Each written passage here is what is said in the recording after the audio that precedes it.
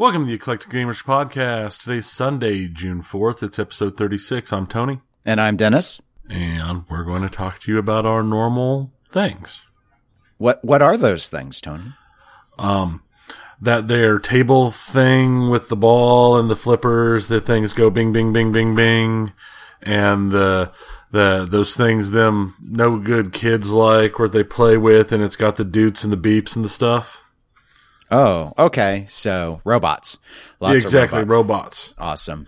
Yeah, I don't trust them. I don't trust those machine overlords. But before we get into our robotic discussions, let's go ahead and get our intros out of the way.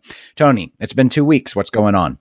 Oh, I've been playing a little bit of the BattleTech beta, which I'll talk about later in the video games. I have been burning through large sections of Brandon Sanderson's Cosmere books. Specifically, I just finished his short story anthology and my reread, or in this case, re-listen to his one of the little Cosmere sections, because Cosmere's got, like Mistborn and Elantris and Warbreaker and Shard. And so that's the one. So I've been burning through just one or two of them at a time.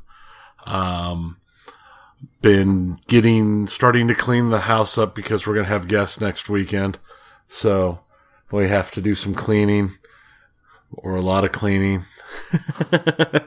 Yeah, I know how that is.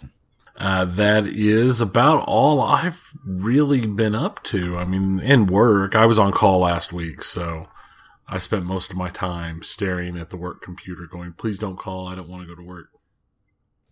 Did you luck out? There was a lot of rain. I'd never had to go in due to the rain, but man, I took a lot of phone calls. I was very short on sleep last week. Yeah. But I was able to fix most everything just sitting at the computer. I didn't have to go in and actually do anything. Okay, good. Well, I have made no XCOM 2 next to no XCOM 2 progress since the last episode. I do have another video game I will touch on when we get to that segment. Main things that have been going on were the weekend of last was Pinapalooza. So I think we've mentioned that before. It's this big social pinball event that the owner of Big Daddy Enterprises, Todd, hosts. And he has over 90 games in his personal collection. So we normally try and make it. Your work schedule blocked you this time from being able to do so. Yeah, I've got the sad clown tear running down my cheek because of it. Yeah, outside of the Texas Pinball Festival, it's the biggest, what I call pinball shindig that I tend to go to. They run a couple IFPA tournaments. I tried to help out with the survival one this go, but there's also a main tournament style, which they vary the format each time, it seems. So it's a lot of fun, and we meet a lot of the people kind of in this central Midwest area that turn out for it. And for those that don't know Big Daddy Enterprises, they specialize in pinball repair kits and related electronics. So I've got a link in the show notes if anyone is interested in that sort of thing, if you want to read up on it. In addition to that, this week, I guess sort of starting today, but technically starting tomorrow, I am taking a week off of work for no reason other than I have amassed far too much vacation time and I need to spend it down. That sounds like a terrible problem to have. This has been a long-term problem. I'm carrying almost 800 hours of vacation, and it's just not. I couldn't get paid for it all if I were to leave. So we can carry beyond our actuarial liability. So I'm trying to spin down to where I'm allowed to essentially have a pay for balance of up to 2 years worth of vacation, and I have more like 5. So I'm trying to chip away at it, but historically, it was always a problem because we had contracts and such where I could only miss certain days, and it wasn't always practical. So I'd just be like, okay, well, I'll just work. So I'm not really planning to do anything, which means I'll probably end up being chores because I have to keep myself busy somehow. But I lucked out because the air conditioning for our floor is going down again. It's kind of working, and apparently they reported to me on Friday that the unit is actually broken and needs replaced. So it's probably going to be really hot out there. It will be hot in Topeka. and I will not be there to witness it, which is good. And you're heartbroken by that. I am sure. You hear the tear, the sad clown tear, I believe, as you describe it. But I guess kind of as a segue issue, I went ahead and put this in here in my notes section. But before we jump into pinball, had a question come in. They wanted to remain anonymous on it, but it's pretty brief and it's sort of interesting. Is, hey guys, I've been putting some thought into starting up a podcast on pinball. What do you think makes for a good pinball podcast, and what makes for a bad one?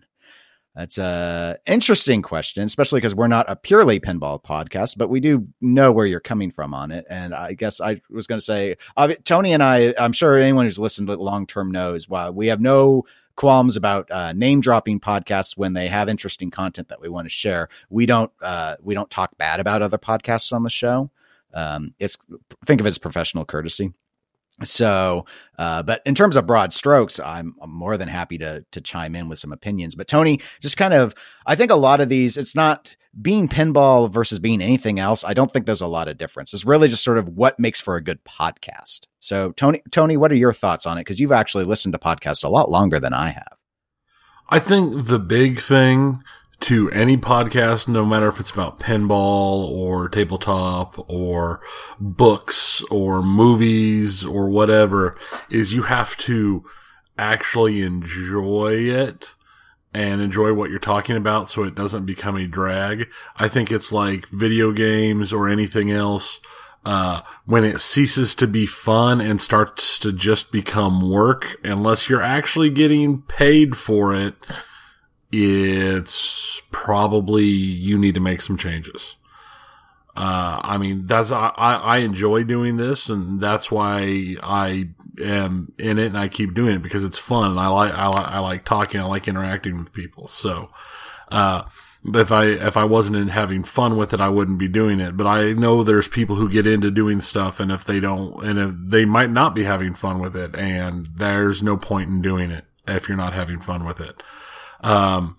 The other thing is I know the real popular thing lately has been a lot of single person podcasts, and they work pretty well because you are able to, just kind of do stream of consciousness and then edit around it a lot better. But at the same time, it's always good to have people to bounce stuff off of. So other people to talk to, it helps the flow, I think. Only certain people have the ability to pull up that I'm just talking by myself and it works thing. And, I think it's important to find out if you're one of the people who can do that, or if it's better to have someone to bounce something off of. Yeah. I think those are great suggestions, especially about you need to like it. Given that the listing here is for pinball in particular, just understand the hobby is too small for you to make money podcasting at it. Most podcasts it's a hobby. It's going to cost you money. So just go into that being aware that, it's like any hobby, like pinball itself. You're going to have to spend some money in it. And speaking of spending some money, some things, I guess what I would suggest is the main thing, because I'm going to go into it assuming you really like the topic and you really want to share things. So from a practical standpoint, sound quality. You need to get good sound quality. I personally cannot stand podcasts that do not invest in proper sound. So you want to at least have a headset before you start. I mean, you can get a decent headset for under $30, but you don't want to use like a built-in microphone on your laptop or anything. You need to show a little respect towards the sound, because here's the thing.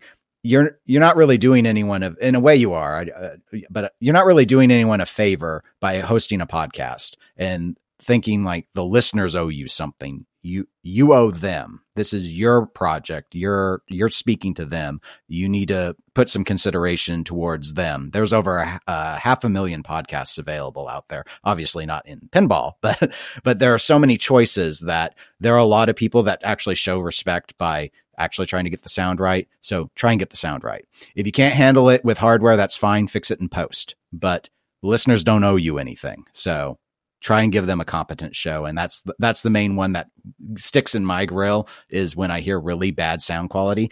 I expect to hear improvements over time. It's fine. You're going to start off rough. We have going back. You can hear our old episodes and hear how terrible where we were trying to figure things out. That's normal, but just try and make it better. Other main thing I'd suggest is get on a schedule and stick with it. Tony mentioned about doing the single person stream of conscious style. And if you're by yourself, obviously you can be pretty prolific. And I'd say if you don't want to follow a schedule, that's fine if you are prolific. But if you aren't, or if you're working with people like how Tony and I work together, you need a schedule. The listeners want to be able to know when to expect you to release. I don't care what your schedule is. If you want my personal stance, it is if you can't at least do the show monthly, you probably shouldn't be doing a podcast. There's next to no excuse for being unable to produce once a month. You can't do 12 a year. This is probably not the hobby for you. That's my personal stance. I listen to a few podcasts that go longer than that. Some of them because they try and do monthly. Some of them because they are extremely long podcasts that are putting together, like Dan Carlin's Hardcore History. He gets an exception because his show is awesome. His show is awesome. And yes, he might only it might take him 2 years to put out a 6-episode series, but you have to realize that every episode's going to be between 4 and 6 hours long. Yes. And when you hear the sound quality, the fact that every and is edited out, it's like a book on tape. It is that polished. And so and we don't do that. We're conversational. So, and most of the pinball podcasts are not in that realm. So, you know what? That's my suggestion to you is try and do it at least monthly. Other stuff's pretty basic, like decide what your show format's going to be. No harm in changing that up as you go along. Pick what you're going to focus on. Pinball, even though it's a fairly niche hobby, there are different categories of it. Or do you want to talk about the hobby in general? Do you want to talk about pinball news? Do you want to talk about collecting? Do you want to do competitive pinball? Kind of find what your home is and build your show around what categories are of interest to you. And that's really it. I mean, I don't know if you're wanting ideas for a show, you need to go back to what Tony said and do what you love. If you want a flat out, just raw suggestion that I would give, the one thing I think that the pinball podcasting community is missing is, and I think I've said this in a past episode, is a news source. There is no true news source for pinball. And what I mean by that is no commentary, no opinion, just recounting the news of the hobby. All of the rest of us who do this, we're biased. We're all giving commentary. We use the news to inform our opinions, but we still give opinions. So, again, I have no idea if that would be popular or not, but I would listen if there was such a podcast, but there is not. PNN, the Pinball News Network. There exactly. You go. You can have that idea. Welcome to PNN. Try and get James Earl Jones to do it. Do that intro. It'll be awesome. Okay. Well, anyway, thanks for the question. So let's go ahead and jump on into pinball directly now. This was an interesting one. I was contacted originally on our YouTube page by, and I'm hoping I'm going to say his name right, Olivier. He's from Portugal. And it was regarding the Space Gambler footage. I put up some gameplay of Space Gambler.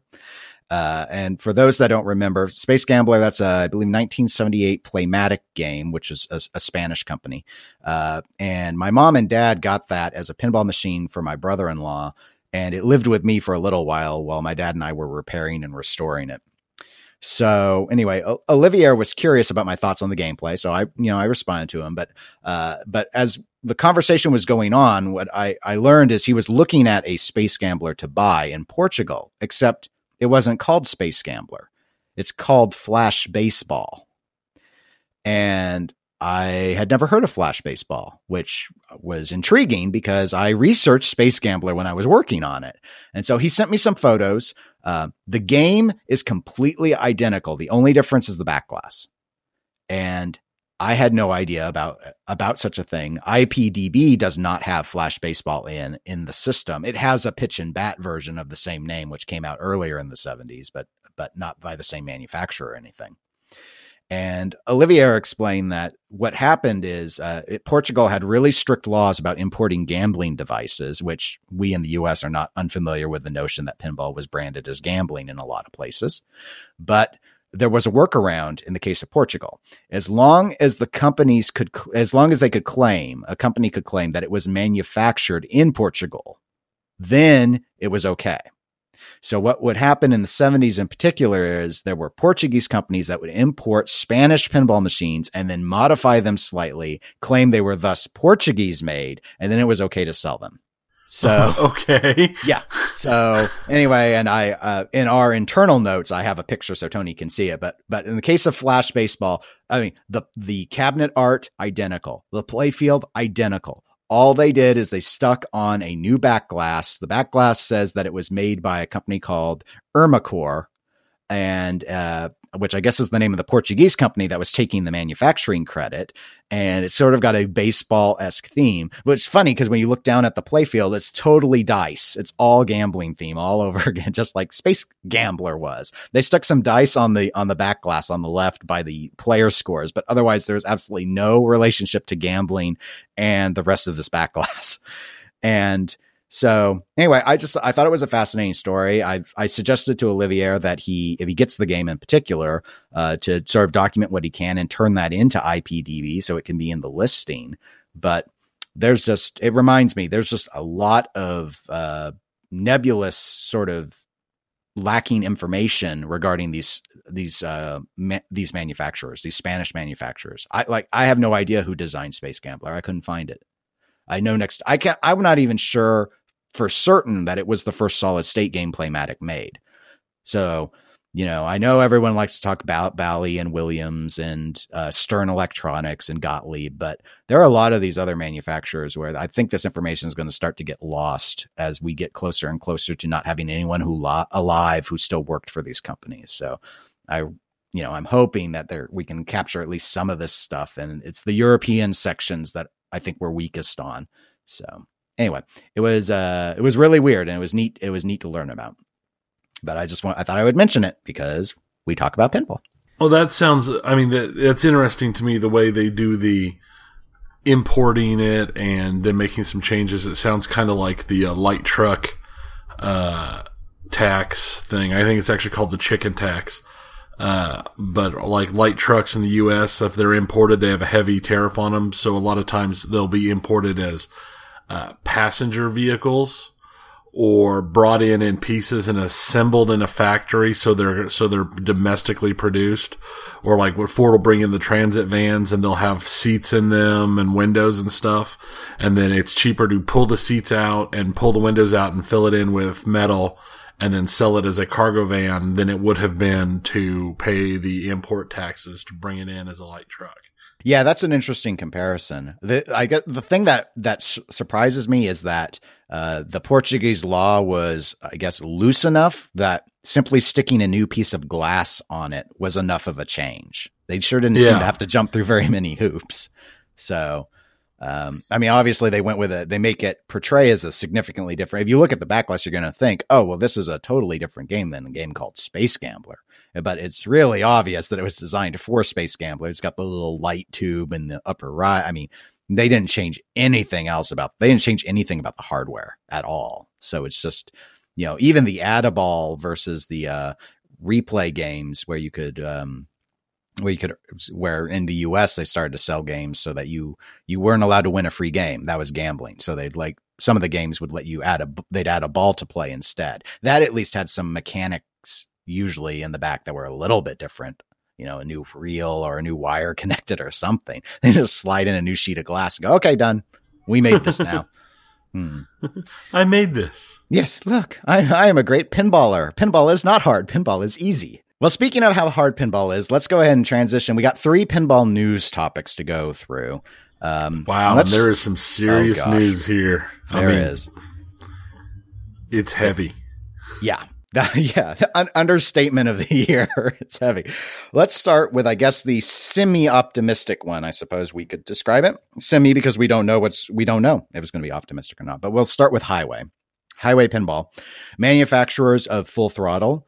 And as of, I think we last reported to people, the manufacturers of Alien Pinball. We talked a little bit about our opinions on Alien Pinball from Texas Pinball Festival, where we stood in line and played it. And we noted that they've been in production. There were a few that were released. Well, apparently the few that were released, and thanks to this flippin' podcast, because this is where I got this information. I do not regularly track the status of Highway because I'm not actually personally interested in the games, so I don't follow it as closely as I do some of the other companies. But one of the co-hosts for that podcast has an Alien pinball. And so he had noted on their show that by his count, there are less than 15 of them that have been circulated. And the official production began months ago. So that's pretty sparse. Other information that had been announced before this latest news drop that I'd seen a couple days ago is that one of the distributors for Highway dropped them already, citing poor customer service on the part of Highway. And that CoinTaker had delisted Alien from its website. They still had Full Throttle there, and they were still servicing any Alien deposits that they had, but they weren't advertising for the ability for more Alien purchases to go through them. So that was what I knew initially. Pretty concerning stuff. Then the announcement came out on Pinside that, and it was confirmed by the Highway pinball account, by I guess Andrew Highway's account, but that investors have come in and they have taken control of Highway Pinball. There was already an investor group that existed, but they didn't have controlling interest in the company. And from what Andrew Highway has indicated, it's the group, it consists of existing investors. I don't know if it's exclusively existing investors, but that they have kicked in more money now. What they have indicated is that the documentation is still being in the process of getting signed. So legal documents are not all finalized yet, and it will be a few weeks before they can likely tell you everything that they plan to do. But what they have said so far is that Highway Pinball will have new leadership. It will be under new management, and it will have a new funding source.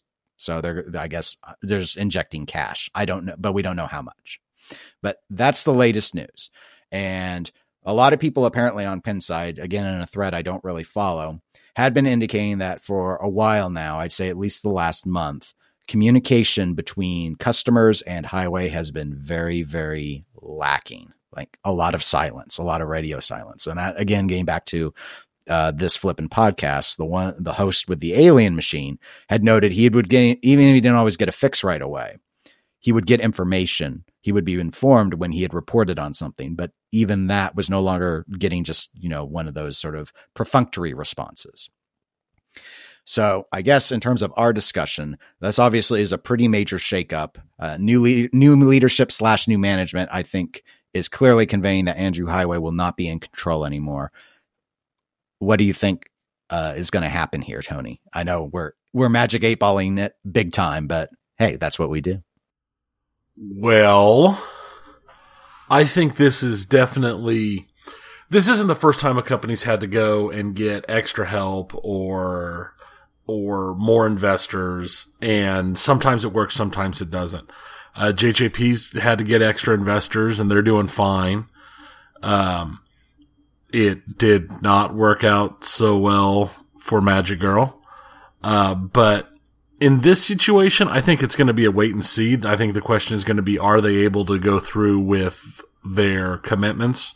Are they going to be able to support the existing machines, both Full Throttle and Aliens? And honestly, will the company survive enough to make another machine? Those are the kind of questions we're not going to know until they give us more answers. I think CoinTaker dropping Highway is a major blow for them. Because as far as I can tell, and from people I've talked to, CoinTaker is a major distributor in the U.S. So that loss is going to hurt them. I hope for the best. I hope it works out for them. I really do. I just really can't say. It's concerning.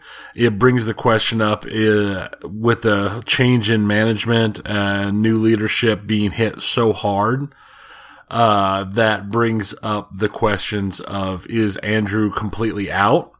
Is Andrew so they're still going to be there in some reduced capacity? I mean, what is going on? I mean, those are all questions that until they let us know everything, which apparently is not going to happen until the paperwork's signed, which makes sense, is going to be kind of up in the air. I would say if it was me and I was deeply following Alien and I was deeply concerned about it, this is something that I would have I would have cautious hope for.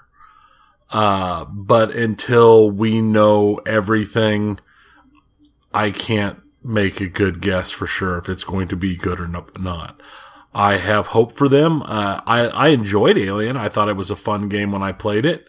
But I think all in all that they have not had good luck, they being Highway, when it comes to games with the delays, the announcement problems.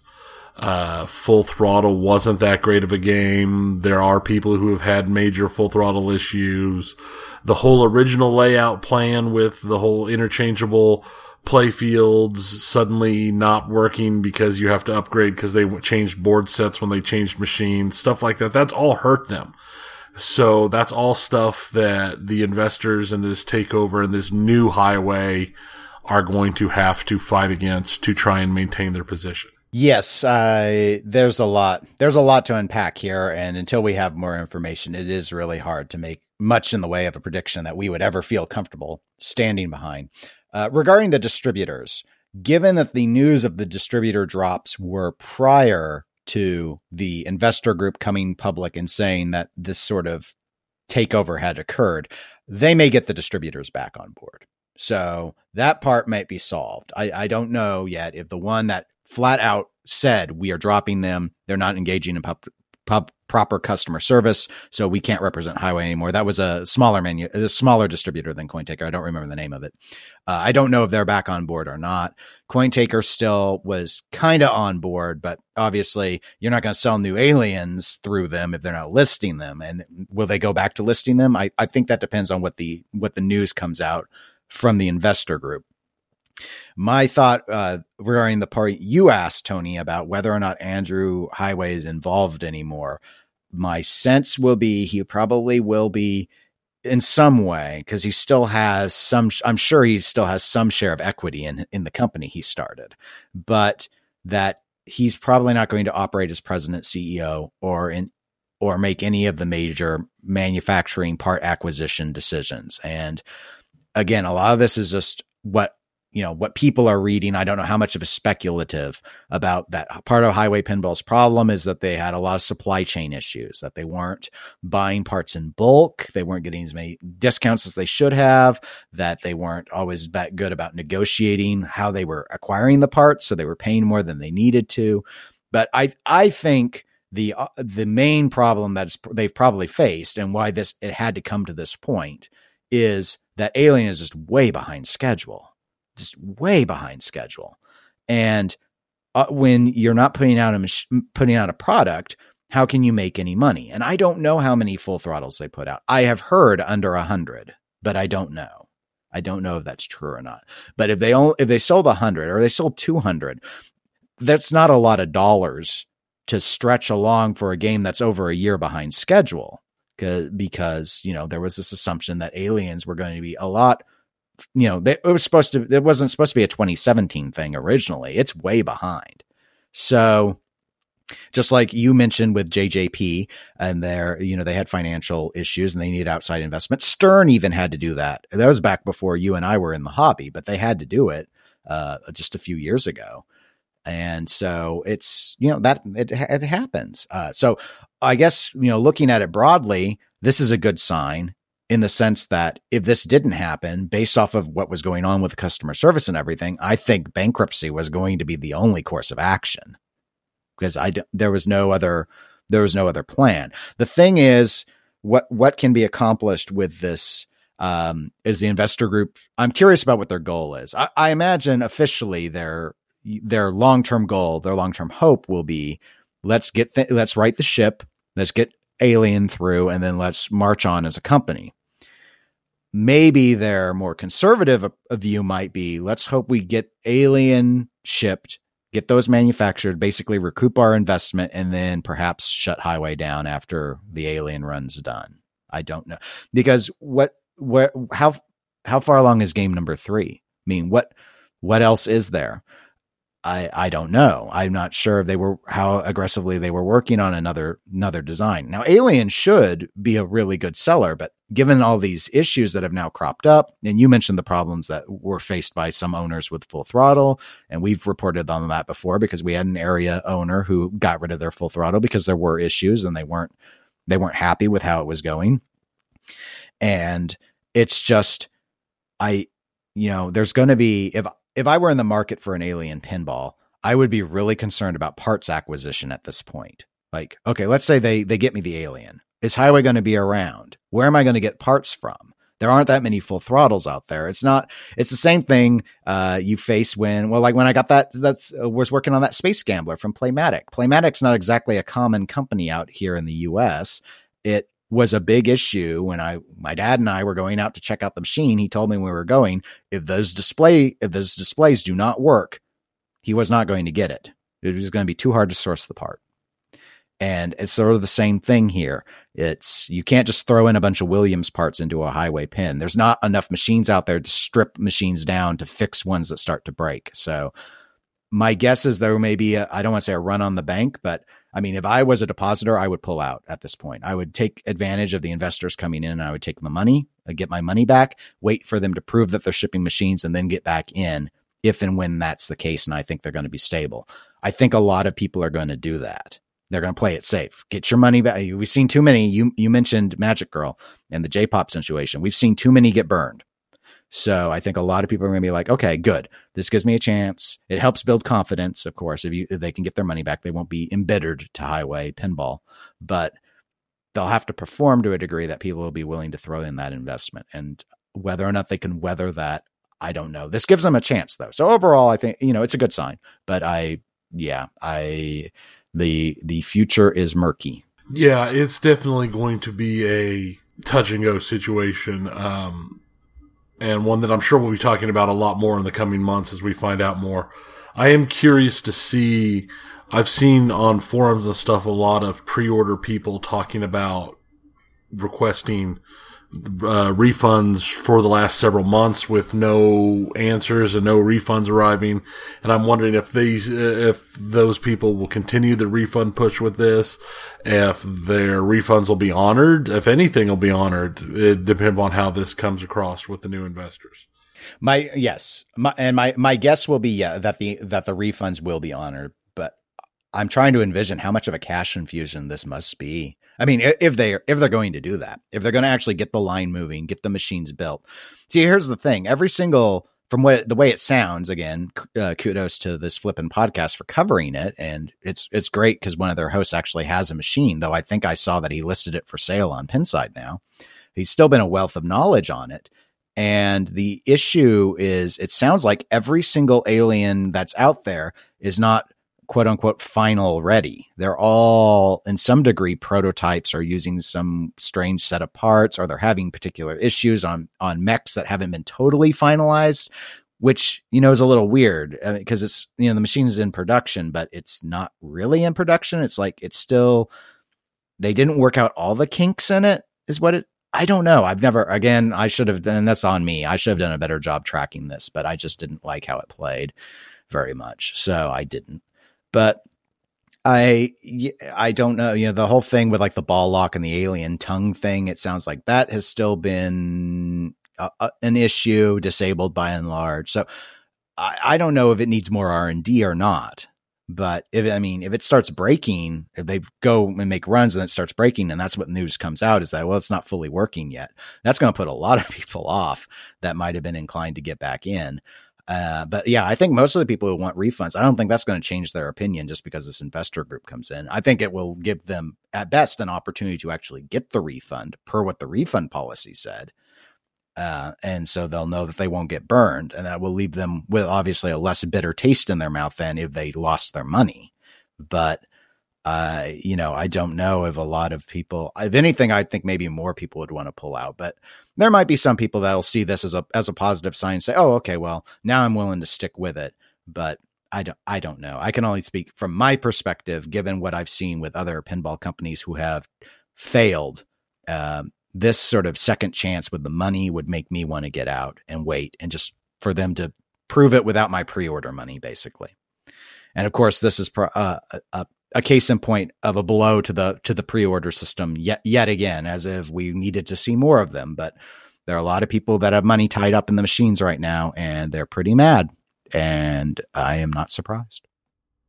And I think it's a situation we're going to see, because I don't think pre-orders are going away, no matter how much I think they probably should, or at least be reduced. My question is how people are still putting pre-order money down with these unknown or very new companies, and are being surprised when something goes wrong. And especially like with the brand new untested companies, and they're throwing all this stuff at it. And it's like, oh, hey, look, it's 3 years later and I don't have a PIN and I don't have money and the company's gone. Now, I did think you said that the investors could likely make more people pull out. Now, do you think that would be because they see that there's money there now, so withdrawing their pre-order might actually get something since there's actually money in existence? Or do you think it's something that they sat through what was obviously, even not paying attention, we knew that Highway was having issues, and now that they're looking to a complete shakeup and start over, them just saying, no, I've waited long enough. If I want one, I will buy one from a distributor later. Just give me my money back now, and we'll see where this rolls out. Do you think it's more like that, a covering all the bases thing, or do you think it's something where they're just surrendering on something now that it gets better? They're like, nope, too little, too late. Oh, I see what you're saying. I think in terms of my prediction about possibly seeing more people withdraw money, I group it in two categories. I think that way for two reasons. One would be that there may be some people who were buyers who didn't know that things were this dire. And this announcement of the investor group may tell them, oh gosh, I just thought they were slow. I didn't realize they were having that many financial issues. So if that could prompt people to say, I want a refund. And then if they can get it, great. And they get the refund. And they didn't, maybe, so sort of the operating from ignorance. They didn't realize the company was having a problem. They just thought it was being slow. And now that they know that there's financial trouble, if they can get a refund, go for it and get the refund. So that's one category that I could see resulting in an uptick. Then the other category could have been some people who suspected that there was an issue. And we're going to get to Dutch pinball later. And I've seen this come up in the Dutch thread where some people are like, well, what can we do? You either hope they succeed and you get your pin, or you acknowledge they can't and that your money's probably already gone and you're out of luck. So there may have been some people in on Alien who just assumed the money's spent. The money's already spent. And so there was no hope of a refund. All they could do was stay hopeful that they'd eventually get their pinball machine somehow. If there's now money on the table to fund refunds, they may never have requested because they just assumed there was no chance. But now that that chance might be there, those requests may come in. So there may be more demand for refunds that then Highway knows about in their pending list of people who've requested, because there were some who had no hope. They gave up hope on getting refund, but now they may have hope to get it. So that's where I think they're two different classifications. That's just my theory on it. But and with the new level of investment, do you think that was thought out with the fact that there could be a lot of refund requests, or could they get so many refund requests that the new level of investment still isn't enough to maintain what they're going after? Could that alone break the company? I would say it could, but I'm basing it off of the fact that people who are affiliated with Highway are coming in and saying that the investors group has a lot of business experience. And so giving them the benefit of the doubt on that, I'm going to predict that they went in with a plan, assuming that there would be a high demand of refund. But I don't know. I mean, in the ideal world that I would envision, this would be a cash infusion to the degree that the investors could handle the refunds and handle the build and then make money on the back end. You know, like how normal companies do it. Yeah. But I don't know. I don't know how much money they'd put in the first place. Now that they have control, I assume they put in a lot more. But we're talking a serious sum of money if they're basically going to front the construction costs and then try and sell the machines out. But I think that's the best way for them to try and do it. Because then if people know that they could call CoinTaker up and say, I want an Alien, and CoinTaker says, all right, you'll get it in a week. but just, pay us and we'll do it. See, and it's already built. But I don't know if they have to, how much money they might have to pour into getting the machine perfectly right, because it's not exactly working the way that it sounds like it's supposed to be, or if you just push that to the side and say, no, we just got to go and we'll sell them as is. It works well. I don't know. That starts getting into those nuances that I would be more concerned with if I was in on one. But until we see the details. And obviously I don't think we're going to know like how much they paid and such, how much this bailout essentially was. But ideally, yes, I think they would have factored in the refunds. And speaking of interesting pinball companies, we're going to move on to Dutch. Oh boy. We've never talked about them except sometimes. No, never at all. I guess we would probably classify this as more negative than the Highway one, but again, I guess it depends on your perspective. Let's see. This information purportedly, I have to say purportedly because I saw it on Pinside, but I believe it's a quote from the Dutch Pinball newsletter, but I don't get the Dutch Pinball newsletter, so I haven't read this firsthand. I read it secondhand. But and incidentally, we'll have a link to that in the show notes. This newsletter quote on Dutch Pinball, and also a link regarding the investor group for Highway, so people can read up on that if they need more information. Be in the show notes. But Dutch, we had reported on prior episode that there was a parent company to ARA, the contract manufacturer, called Nivoji. I'm sure I'm saying all of these names wrong. Every other podcast I have heard on pinball says ARA as ARA, and I just refuse. I refuse to bend to their assumption where it's ARA. It's ARA, folks. I've decided. Anyway, Dutch Pinball has rejected the Nivoji offer. And for those that don't recall, Nivoji wanted 51% of the company. And in exchange, they would arrange for the Big Lebowski run to be built. According to the announcement as posted on Pinside, in the explanation, I found it somewhat odd because the language really... It focused on a whole bunch of the deal downsides that Dutch Pinball was saying. Here were all the problems that we had taken this sort of deal, and that the way it was phrased, it was that those list of downsides came from Big Lebowski pre-orderers, and that only 2 or 3 people who had pre-ordered the Big Lebowski wrote to them and said, "Take the deal, just take the deal and get me my machine." So the whole write-up is I would describe it as very polite, but very, very defensive. But again, that's my assessment of it, and people can go read it from the show notes link and make their own determination. Obviously, it's an enigma as to what next steps are going to be. In the newsletter, Dutch lays out the notion of going back to what they had originally said prior to the ARA termination of that contract manufacturer, or contract manager, the manager for the contract manufacturer, I should say, and about finding a new contract manufacturer to build the machines. People may recall that the plan that they had indicated was that there was going to be that Bride of Pinbot 25th anniversary, and they were going to use a different manufacturer other than ARA for that, and that maybe that manufacturer would be able to build Big Lebowskis after the Bride of Pinbot runs. And now none of that was discussed here, just that they may turn to another manufacturer for the Big Lebowskis. And that's that. So, but in the newsletter, they're still staying by the position that ARA is the one in the wrong. That they have their contract law on their side, though it still sounds like they're not actually pursuing anything through the legal system.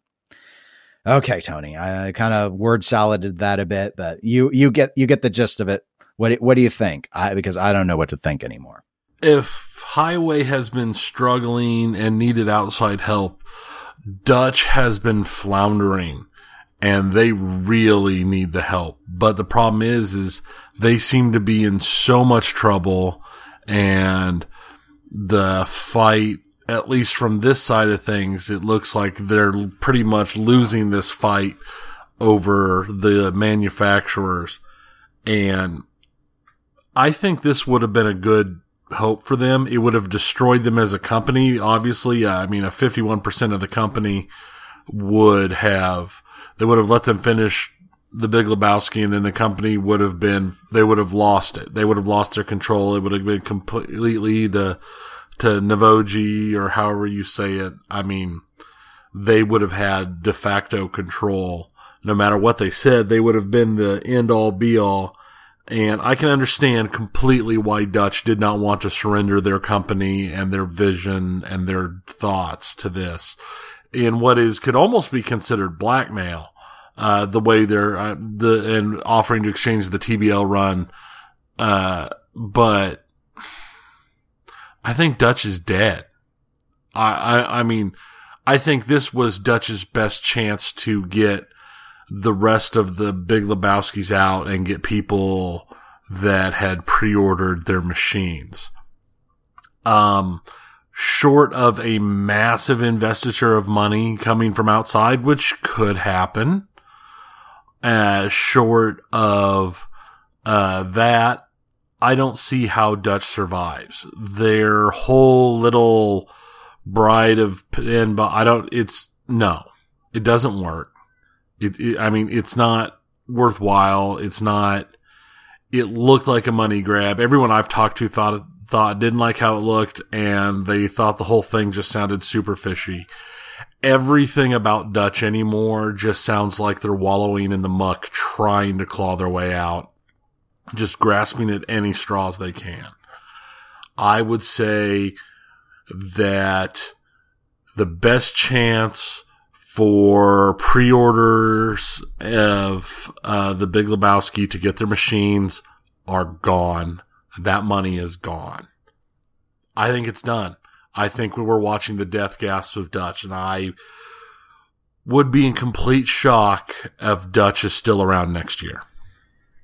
Okay. Well, one of the things I was going to ask you, though, it was fairly clear from your statement that you think Dutch Pinball is dead, and further clarified when you flat out said about the money issue here at the end. But, as I try and track the information via Pinside discussing Dutch Pinball, it does appear that there are at least some people who still seem to suspect that Dutch actually has the money to do this, that they're not out of money. Whereas Highway, again, not having said anything, but given the investor takeover at this point, it's very clear that Highway does not have the money to have accomplished building the alien pinballs. So there are some people, Dutch has never claimed that they're out of the money yet. And so now people haven't been getting refunds unless, they've gone through a deposit through a distributor and that money hadn't been shipped over to Dutch. But I take it you don't think that Dutch Pinball is sitting on a huge pot of money here and they're just being really, really frugal and that they actually can accomplish what they claim they can do. It's just taking time because reasons. No, I don't think they are. I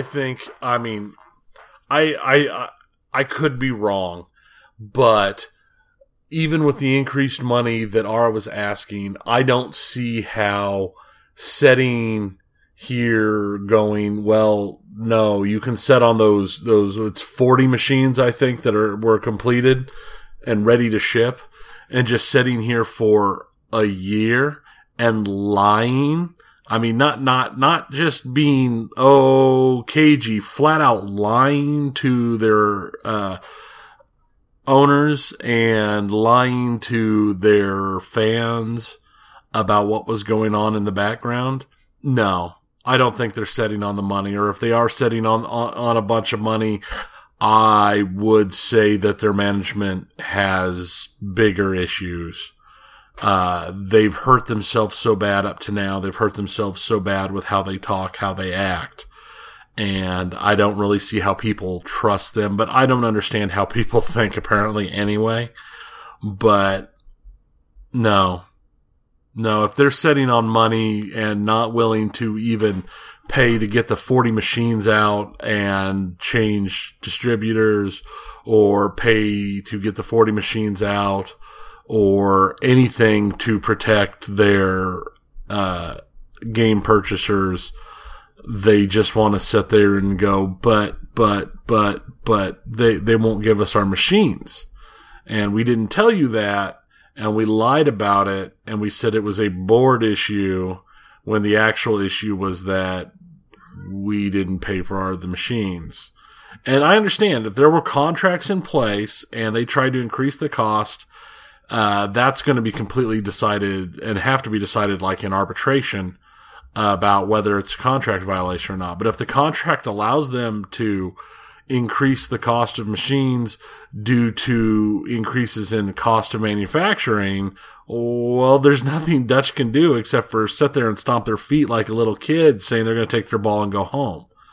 I mean, if they didn't protect themselves in their contracts, then there's nothing they can do. And if there's nothing they can do and they're sitting on a ton of money, they should be just covering it. And because this makes them look worse than trying to get things out as it is. I mean, if they're sitting on enough money that they can get these machines out, then they should be doing that instead of trying to run up with another company and start a new production of the Bride of Penbot 3.0 that they want so much money for. It's just everything about that Bride of Penbot thing screams so much. We need money. Give us money. Please, please, please, please. I need the money. That I can't believe that they're sitting on some hidden nest egg of money. I just don't believe it. Yeah, I agree with you. I think Dutch Pinball should have taken the Navoji offer.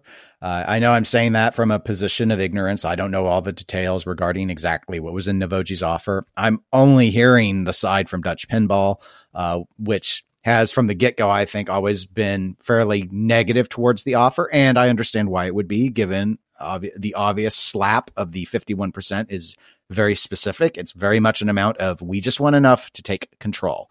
You don't get control anymore. And I can understand why they wouldn't want to give that up. The thing is, I'm having a lot of trouble seeing how there's a Dutch Pinball like you. This time next year, I think that's generous. I don't see how they ever make another machine again.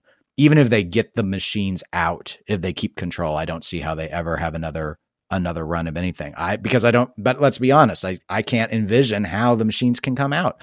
None of it makes sense. If they're right, they keep claiming that they're right and ARA is in the wrong on the contract. Why have they not begun the litigation procedure then? You don't have to go all the way through. I mean, I'm assuming Dutch law isn't completely alien to me. I mean, it must be somewhat similar to the rest of the law of Western civilization. You don't have to go to trial when you start your legal procedures, but it's like they're not serious about it. They just keep, I don't know. They go to the meeting with ARA and say, well, we can litigate this. And it's like, well, you haven't filed anything. You haven't actually, where's the threat? Where's the real threat? I mean, if you're right, why aren't you pushing it? Unless you are right and you don't have the money to even hire the attorney, in which case we've got a funding issue anyway. And if that's true, then how in the world am I supposed to believe that you can somehow find another contract manufacturer, somehow pay them with what? What would you pay them for? They're going to have to tool up. I mean, if they're going to stick in the Netherlands, there's not another contract manufacturer that's ready to build pinball machines. No one else does it. ARA had to get all that stuff from the get-go. So none of it makes much sense to me. I really just can't understand it. And maybe I'm too simple to figure it out, but nothing about this to me sounds like Dutch Pinball is in the right, or that they have the means to execute some sort of vision to transition. But what concerns me the most is I don't think there really is a vision. There's some loose stuff about finding a new contract manufacturer. They said that 6 months ago. Where is that? Where's an update regarding what's going on with these purported Bride of Pinbots? Did anyone actually buy one? I want to say I can't believe anyone would, but in reality, I assume they'd at least sell a few because there seem to be some people. Yeah, I can't believe people are still pre-ordering games from companies with how things have turned out the last several years. But it's happening, so there's always going to be somebody that's going to. Yeah, the bottom line for me is I had a lot of trouble imagining Dutch Pinball ever doing more than the Big Lebowski, even if they took the Navoji offer. But by rejecting this deal and not having another deal in its place, I'm not saying that they couldn't get another arrangement and maybe it would be more advantageous to them. Maybe they can, but they sure don't sound like it's a priority to them. Their continued spin that everything's okay, I think, is what's so off-putting. Because it's really obvious that things are not okay. Everything is stalled. It's not like this project was on schedule in the first place. And it's so flippant. It seems so flippant. They may not mean it that way, but that's the way it comes across. And you'd point out the deception and the lies that they'd engaged in before. there's a real issue about credibility that I don't know if it's sunk in, or they think that, hey, it's pinball. As long as we make pinball, we'll get as many chances as we want. And with some people that may be true, but I don't know. The damage they're doing to themselves in the hobby, I feel is probably more significant than they realize. That it's there's a risk of a loss of respect at this point, because it's like with J-pop, a lot of people think he's one of the greatest designers who ever lived, but there are some that will never forgive him for what he did with Zidware, ever. And it's just, he damaged his reputation more than I think he realizes. That some people might be able to still say, he is a really brilliant designer, but there'll always be that but there. And I fear that this is sort of the route they're going down. There are a number of people who post and defend them on Pinside. Most of the posts I have noticed tend to be from other people in the Netherlands. And so I'm guessing that they're nice people and they have friends, and their friends are worried about, what's going on. But this is business, and this does not look to me like the way you run a business. I agree with you. It feels like amateur hour, just grasping at what's left, trying to pull something back together. But I think it's done. I think they're done. I think it's just a matter of watching the body die at this point. Mm-hmm. And I think amateur hour will be the name of this episode. We had to talk about it so much. So let's go ahead and move on to a non-amateur thing, our final pinball topic, and probably a happier one, because I have no doubt that these will get built. There was a new Stern pinball machine that was announced. It was announced kind of in a strange way. It came out on a YouTube show regarding Star Wars. And surprisingly, to no one, the machine was Star Wars. Yay! Ooh, surprise! Not a lot of information yet. We don't know anything about gameplay. There's no footage of video yet. They've showed us there's some low res images of the cabinet designs. It's going to be the standard 3-tier. There'll be a Pro, a Premium, and a limited edition model. We've seen pictures of the play fields for both the Pro and the Premium /LE, because the Premium LE share the same play fields, for those that don't know. Game design, it was handled by Steve Ritchie, and his last machine that came out was Game of Thrones, or AC/DC Encore, if you want to consider the reboot. And I believe Dwight Sullivan is on software, and he was most recently working on Ghostbusters. So, Tony, I'm not going to try and describe the art to people. You could just go check Stern. I'm not going to have a link to any particular thing. I'm waiting for some high res images, and they're just not out yet. So, I guess there's not a whole lot to say other than this is the worst kept secret in pinball. Everyone says that, so we have to say it as well so that everyone hears it forever and ever and ever. A lot of people every game when it comes out from Stern is the worst kept secret in pinball, because everybody knows what the next game is going to be 6 months before Stern says anything. But then the lovely thing about Stern is that once they do announce it, normally within a month the game's shipping. Unlike somebody going, I've got this license and it's so awesome, and give me your money now and I'll ship you a game in 3 to 6 years. Yeah. Yes. I assume the leaks are just a side effect of having so many employees, but I will give them, credit to them this time.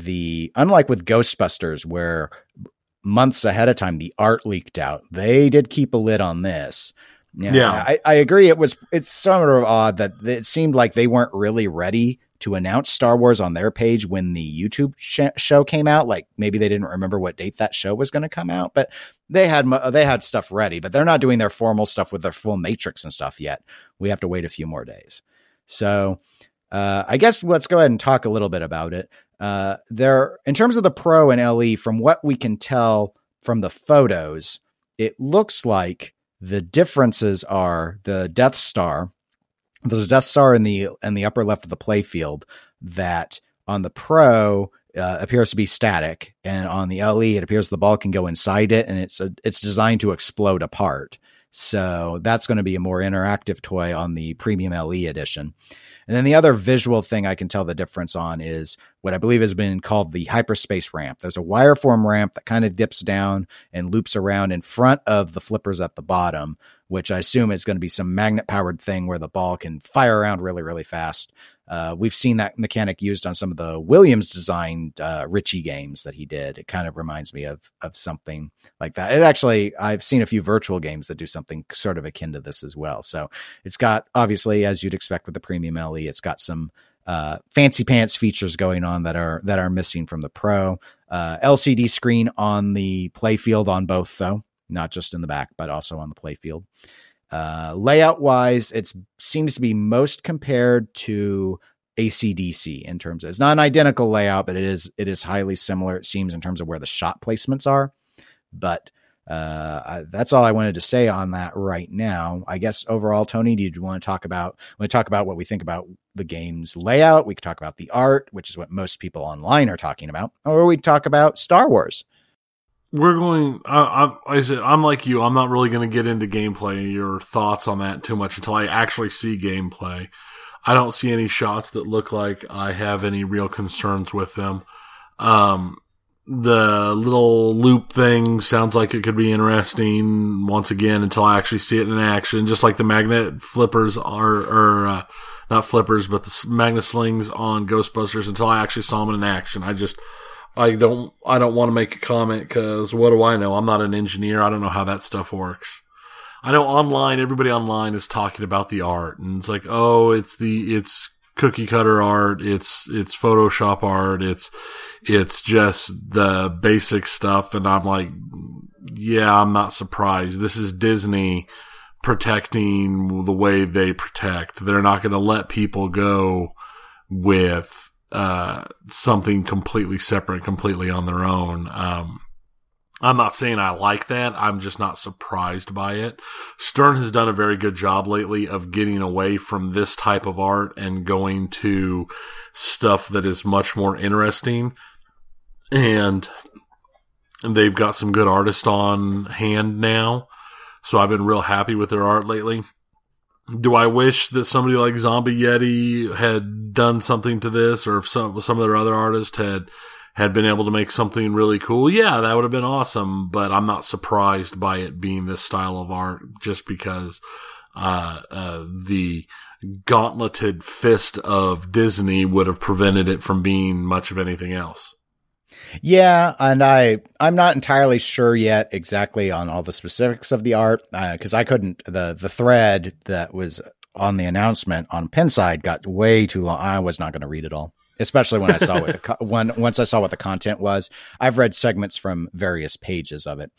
It sounds like that from what I've heard, and I'm not confirming this, but from what I've heard, the art is not straight movie asset Photoshop. That it may be hand drawn, but in a photorealistic fashion, and that it was not drawn by Stern artists. These are Disney artists. They, and that, as you mentioned, the iron fist of Disney or the gauntleted fist of Disney, that's how they do it with their license because they want everything to kind of fit that same aesthetic. So that it's probably hand worked in some capacity, but that it was Disney's.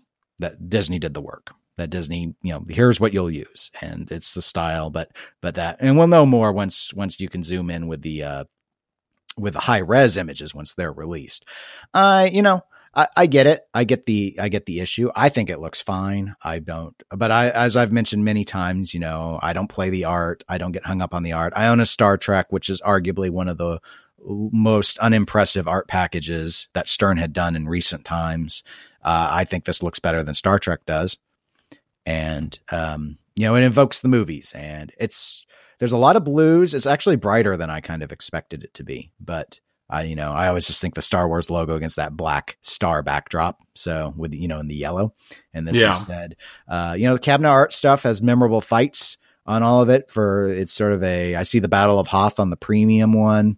I see, Millennium Falcon flying around on the LE.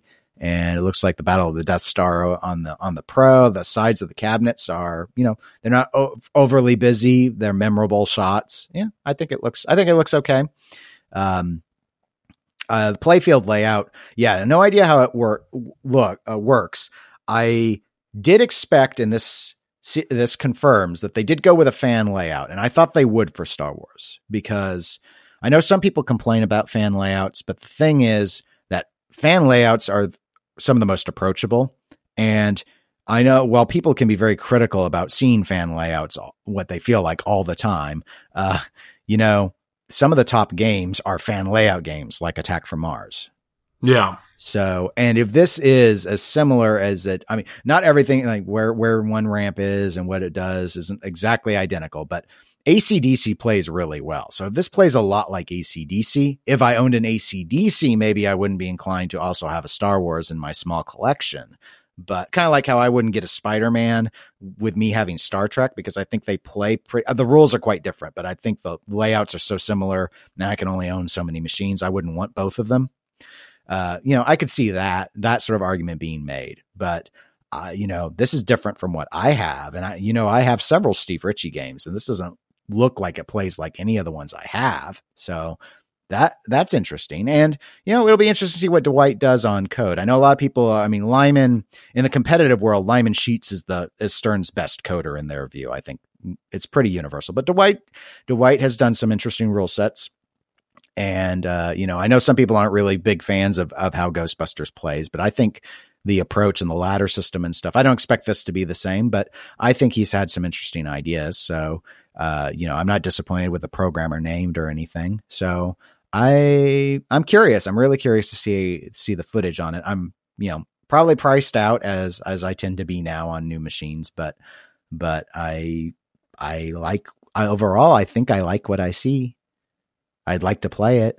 I really want to see how that Death Star opens up, if it's going to be like the Lost World egg or what. But I think with the sound system and the video clips they could use, this could be very, very immersive when you're actually playing it, far more than we're ever going to get a sense of with these stills. But now that they're on LCD and stuff, there's so much you could pull from the films that could be really, really good, I think, for making you feel like you're in that Star Wars universe. Hitting those ramps and maybe hearing the speeders through the forest moon of Endor, or hearing the lightsabers crackle in the pop bumpers or something. I don't know yet, but I'm just making up stuff that I think would be cool. At this point, it doesn't matter. It's just whatever I want. Yeah, well, the whole thing is the sounds of Star Wars are awesome. From the John Williams score to the sound effects themselves. So just anything they do with it, if they're using the licensed sound assets, they have such a leg up over almost any other license that it's pretty exciting. And I'm not even the biggest Star Wars fan. You're a bigger Star Wars fan than I am. That's true. No, I really want to play it. I can't wait to get my chance to play it. And I'm sure I will. We'll just have to see. I understand that the whole original trilogy, it makes sense for a machine. I would like to start seeing some more machines. If you're going to do Star Wars stuff, there's a lot of other stuff that you could do machines around and branch into. But I think this is a good start. And if it plays well, we might see more, because I know they're not enough machines along the way to see any of the new stuff yet, and we'll just have to see what happens. Yep, but congratulations to Stern for the announcement. I know a lot of people have been looking forward to this one, so yay! And speaking of how could people be looking forward to it? Nobody knew about it. It was a complete secret. Oh, I was so presumptuous. I forget that I have the third eye, and others lack this sort of premonition ability that I have. Basically, I'm one with the Force, and the Force is with me.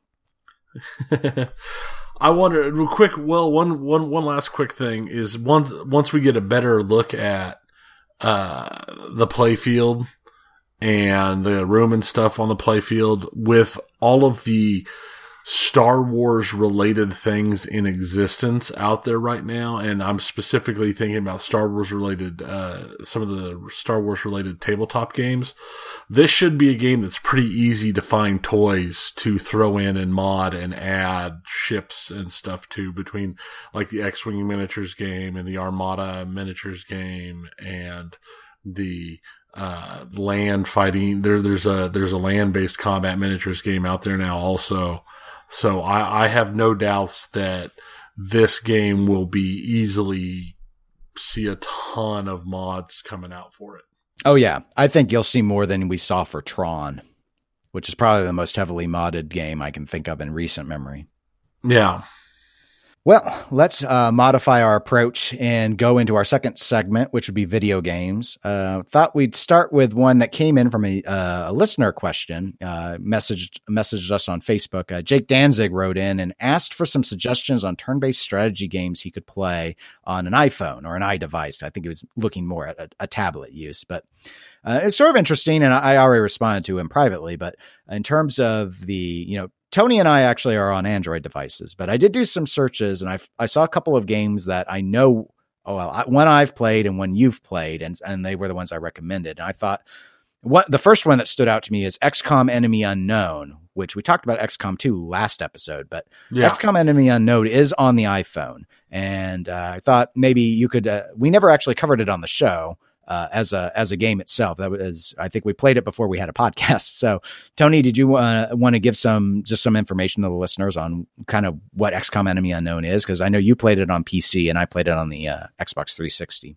Yeah. Like we talked last time about XCOM 2, it is a isometric view, turn-based, or squad shooter, where you command a small squad of troops fighting back against the alien threat. And I've not played the mobile version. I've heard good things about it. I've heard it's pretty solid, but I've never played it. I do play a lot of mobile games. That's a lie. I play 3 mobile games, and that's about it.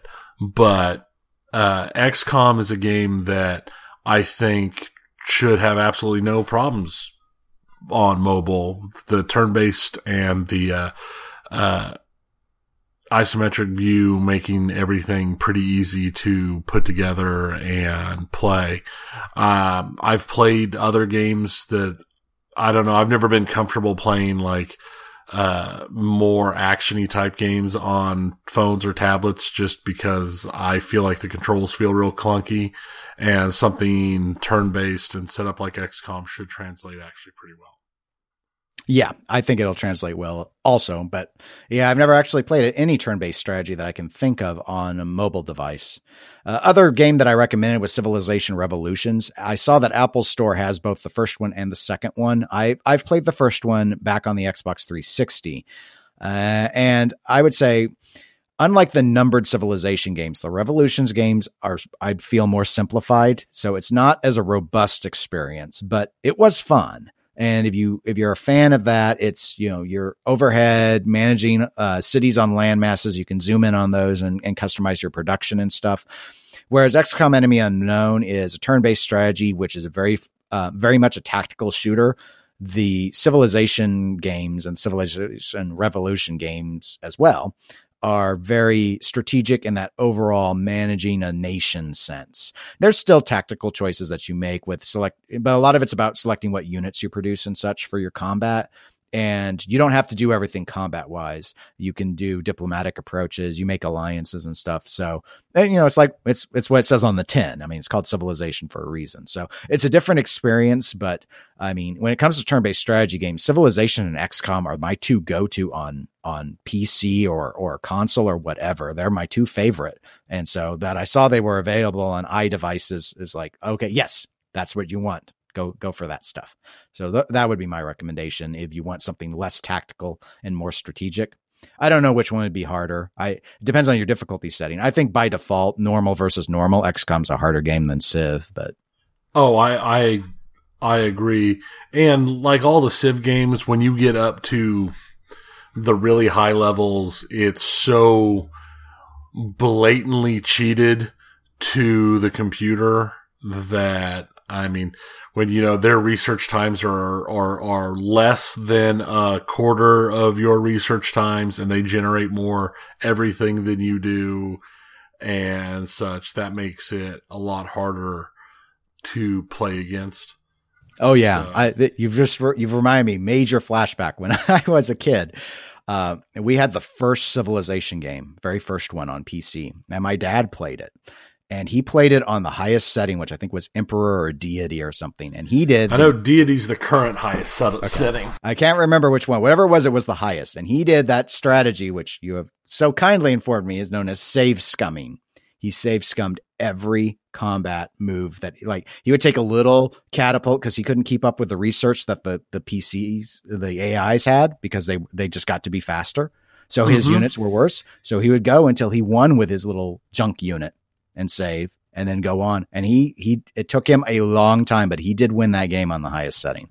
I never bothered. Yeah, I have played on Deity, but I've never won on Deity, but I don't save scum typically, so. Yeah, I'm not a fan of playing on difficulties where the machines get an advantage like that. An advantage of they're just fast. They're just innately faster. I mean, it's, if you really want to just be because that's what it is. You're handicapped. I don't mind them being hard, but I like it to be fair. So I tried it, I think, once, and I probably never even got into the Bronze Age. It was so brutal. Okay. But I've not been playing Civilization lately. I'm going to briefly mention a game I did recently acquire. I had it on my Steam wish list for a while, and I saw it finally got pretty cheap, like under $4. So I bought a fighting game called Nidhogg.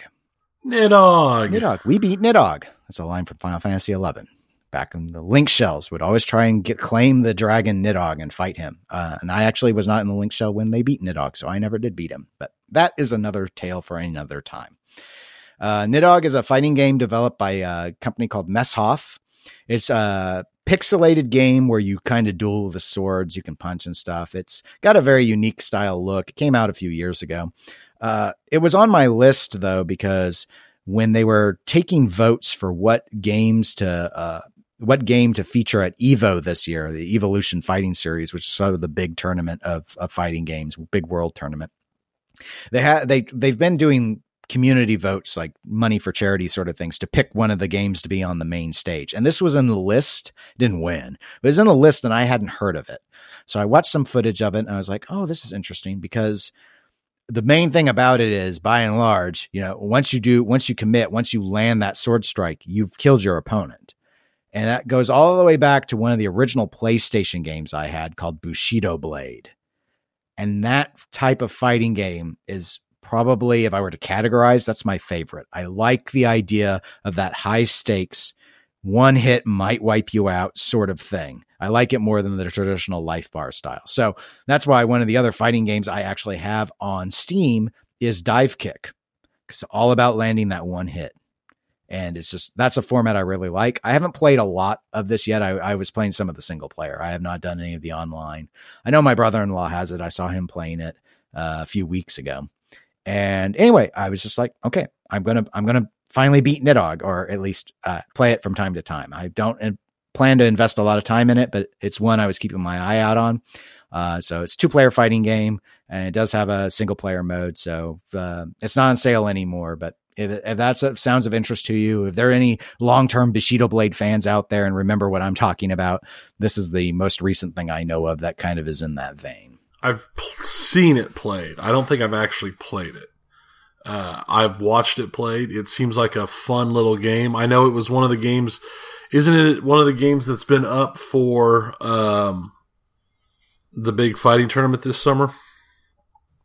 Wasn't? Yeah. I don't know if it's going to be there at all or not. It didn't win the vote to be on the main stage. That one was, I think, what ended up winning. Oh yeah, Marvel vs. Capcom 3.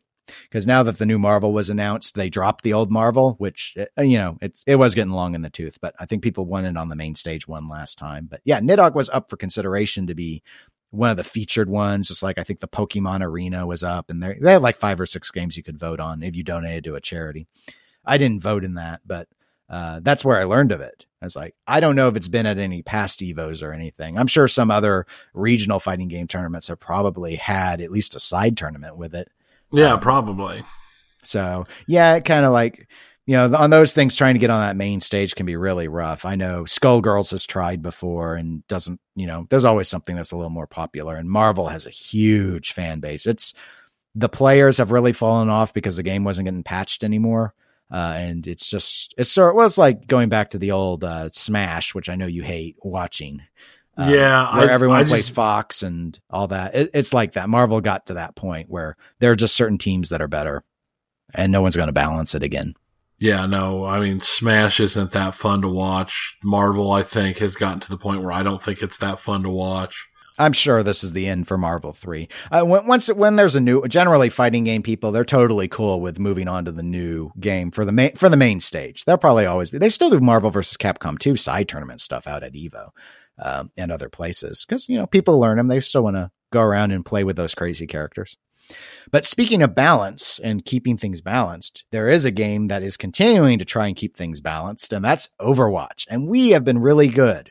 We have not talked about Overwatch in quite a while now. And that's actually what I've been playing most of these last 2 weeks because the anniversary stuff is going on right now. And I'm trying to earn loot crates.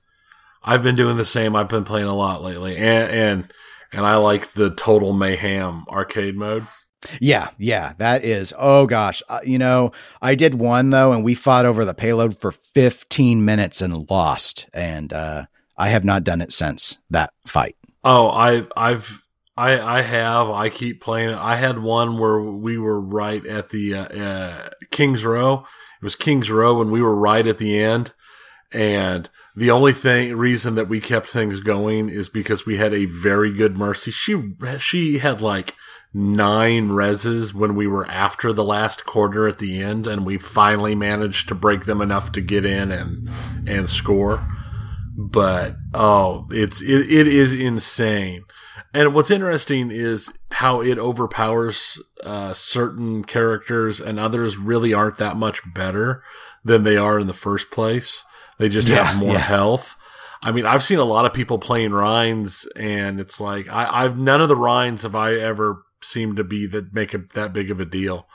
Or like Roadhog is the same. There's always a Roadhog, and he doesn't seem to be boosted nearly as well as like D.Va or Junkrat or some of the others from all the bonuses and stuff. Right, yeah. So, but you still see him all the time. I had one run with D.Va where I was able to just boosting. I knocked 3 people into a hole. It was awesome. Well, I might have to do it when my arcade boxes reset here in this next week. Actually, I've been doing a lot of competitive over the last week after I got through the arcade mode stuff because I'm trying to get my first golden gun still, and we put in some decent time. Mike, who's guest hosted a couple times, and I have played. Actually, we played it yesterday for a few hours. He was really worried about getting burned out on it. He's like, I don't want to play it very much this time, and I said, fine. And that, I've just figured we'll go until we lose. First time ever, we didn't lose a single fight all night. Wow. Yep. And so I think we played for a couple hours, and it's like, okay, let's stop here because it's getting late enough that I don't think we need to play anymore. But yeah, whereas one, he was sure we were going to lose, and like, no, we're learning how to carry this stuff.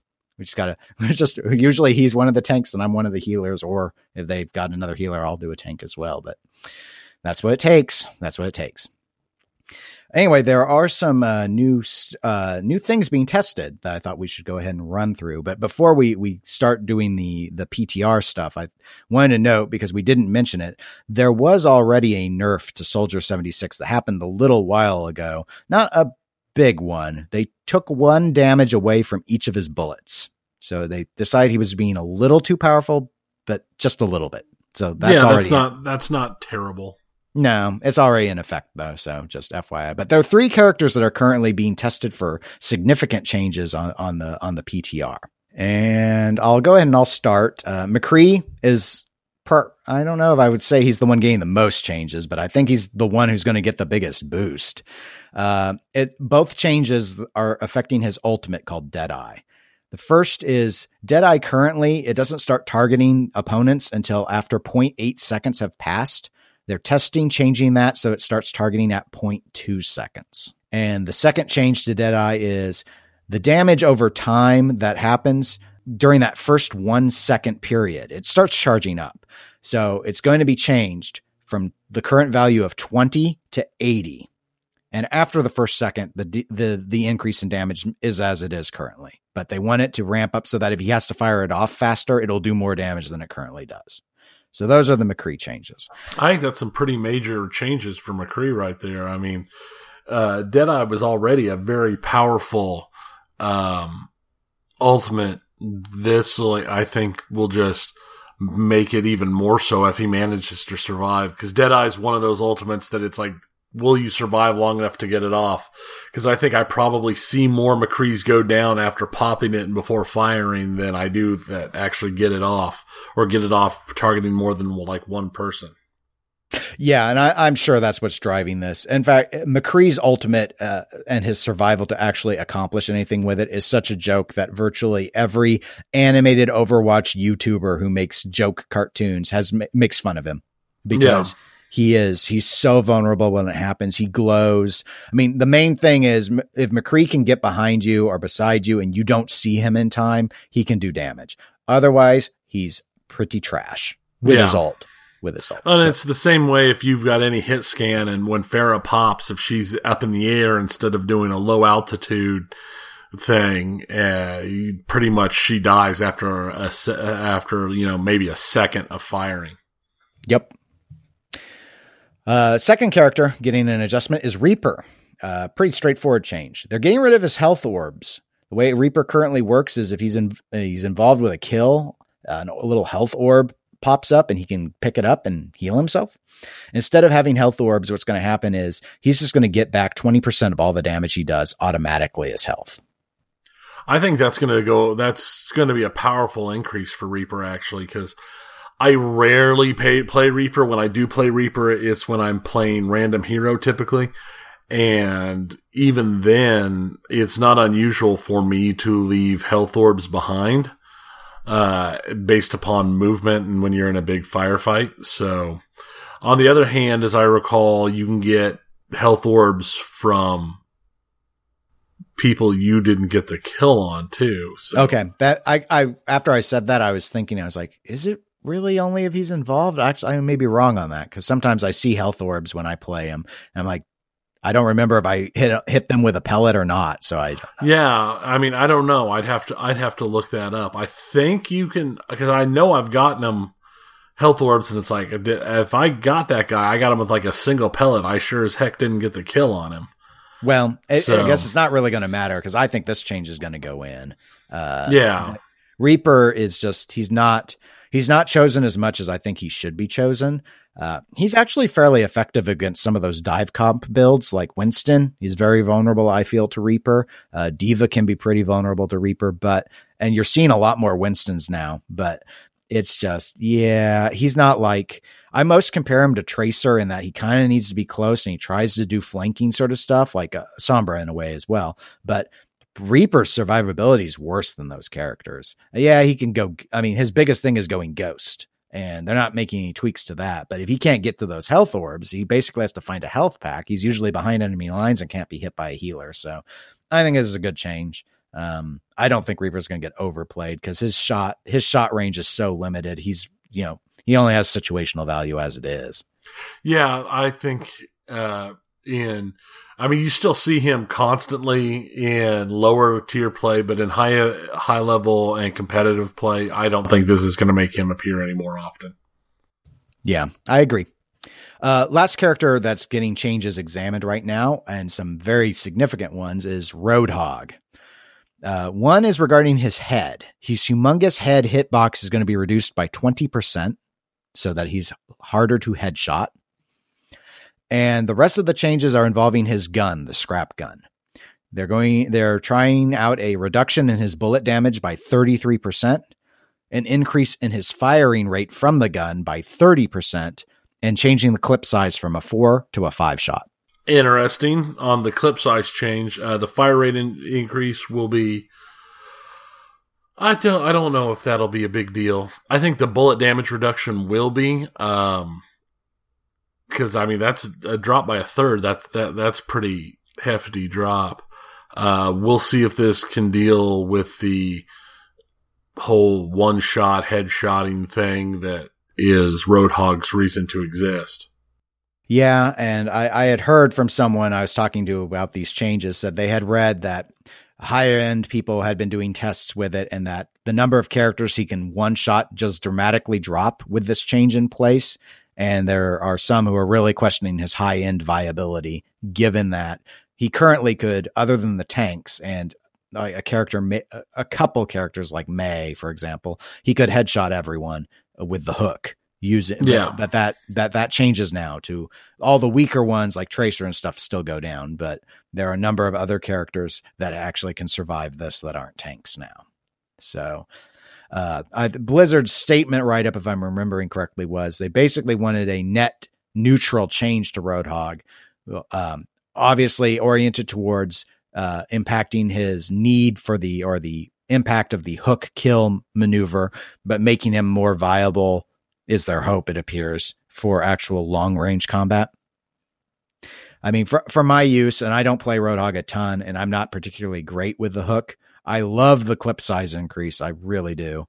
And I've seen some video of the firing rate in action, and I think it looks a lot better for that distance stuff. But I completely understand if you're going around doing the hook thing and all the good Roadhogs do, this probably sucks. Yeah, this was definitely going to be a major hit to Roadhog. BattleTech, last video game topic. Tony, tell us about the BattleTechs. You've been playing them. I have. The BattleTech backer beta came out due to issues with the multiplayer server code and stuff. They released the beta with just the skirmish mode. The multiplayer will be coming as soon as they fix the issues they were having. I've put like 7 hours into the game so far, so I figured out most of the general play stuff. It is everything I've wanted in a BattleTech game. It, just as a example, things that you normally don't see in BattleTech games are the melee combat, which was always big in the BattleTech tabletop. The melee combat was always a good, viable option. This game has the melee combat. And there is nothing more satisfying than you taking a bunch of big hits that strip almost all the weapons off your mech, but you're able to get close, but you're still able to get close enough and you can knock them down by just shoulder slamming them and then stomping on their head and destroying the mech. I've done that a couple of times with completely unarmed weapon or mechs with no weapons, still being able to get kills against mechs just because you crush their heads or knock them down and fight in melee combat. It does a really good job of giving the feel of the tabletop game. It's a beta, so of course there's lots of little issues. The AI is not all the way there yet. It doesn't use everything to its advantage, and it occasionally makes decisions that make no sense. But it's really good for a beta. I plan on recording some video of it later this week.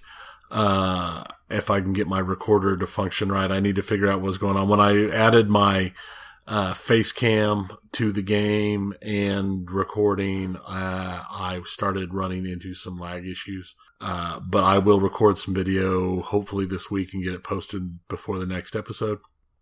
And it's been pretty enjoyable. I put, like I said, 7 hours so far into it. Played with a lot of different setups. As always, they don't have the story mode in yet. They don't have the mech lab in yet, so you can't design your own mechs. You just use your own weapons loadouts. You just use what is put in. But even then, it's fun. And the abilities that they've given the pilots are nice. And it's definitely, it feels like the tactical decisions you make, unlike like in XCOM sometimes, it feels like your tactical decisions are while you make them, but a decision to flank doesn't always feel like it's super important, where in BattleTech so far, it's felt like you can have major different gameplays just by a flank attack or moving a spotter off to one side, compared to some of the other games. And like some of the old games like this, like Mech Commander, this feels a lot better than that. In regards to the issue with the multiplayer and the server code, have they given a sense as to when they think they're going to be able to incorporate that? No, they haven't. Not as of the last thing I saw. They're hoping to have it by the end of the month was all they said, but they're not making any time promises. Right. I know they've always been very cautious about making promises that end up not being able to be kept, unlike some other industries we've already talked about. Yes. All right. Well, it sounds really good. Interesting about that's a good point about the tactical stuff. Like with XCOM 2, I usually am just so focused on maintaining cover because it doesn't feel like I don't take a bunch of the incentives for keeping stealth mode and all that because it just doesn't seem like it's around enough and such to really exploit. I've played some other games though that are very, very tactical where you like get terrain bonuses and stuff. And so this sounds much more in that vein where your positioning is so critical. It is, and I don't know if it would have worked against a human opponent, but I was able to. I was playing a match against the computer, obviously, and it was I had a very slow mech, and I managed to hide that slow mech behind a large like cliff build up, so it wasn't visible, and I just left him in place and had him. So the best their sensors had was that, there's a mech back there, but they didn't know what it was, and he had LRMs, which let you do, if you have another mech can spot, if they spot something and you've got LRMs, you can fire, you can lob your missiles over stuff in the way and do an artillery style. So Team Overwatch. Exactly. So I was sitting there and I had it was an Atlas, and an Atlas is it's 100-ton assault mech. It's designed to get in your face and smash stuff. And I had him stashed behind something using his LRM, and I was just spamming the LRM fire at people. So they knew, he has a mech back there, and but it would have just looked like it was a fire support mech, and that was my hope. And the computer ran a light mech around the corner, and it ran face to face with my Atlas, and my Atlas was able to punch it and kill it with a single punch. And then I waited out and just started destroying stuff. Some would say your Atlas just shrugged. Well, this has been a wonderful episode, and I'm glad that we've had. Come on, that was almost clever. I'm still proud of myself for that one. Yeah. Oh, but we have actually reached the end of our episode. I do want to note that our next episode is the E3 episode. Yes, it is. We say it when we're planning to do it a little bit differently, kind of bit differently than we did last year.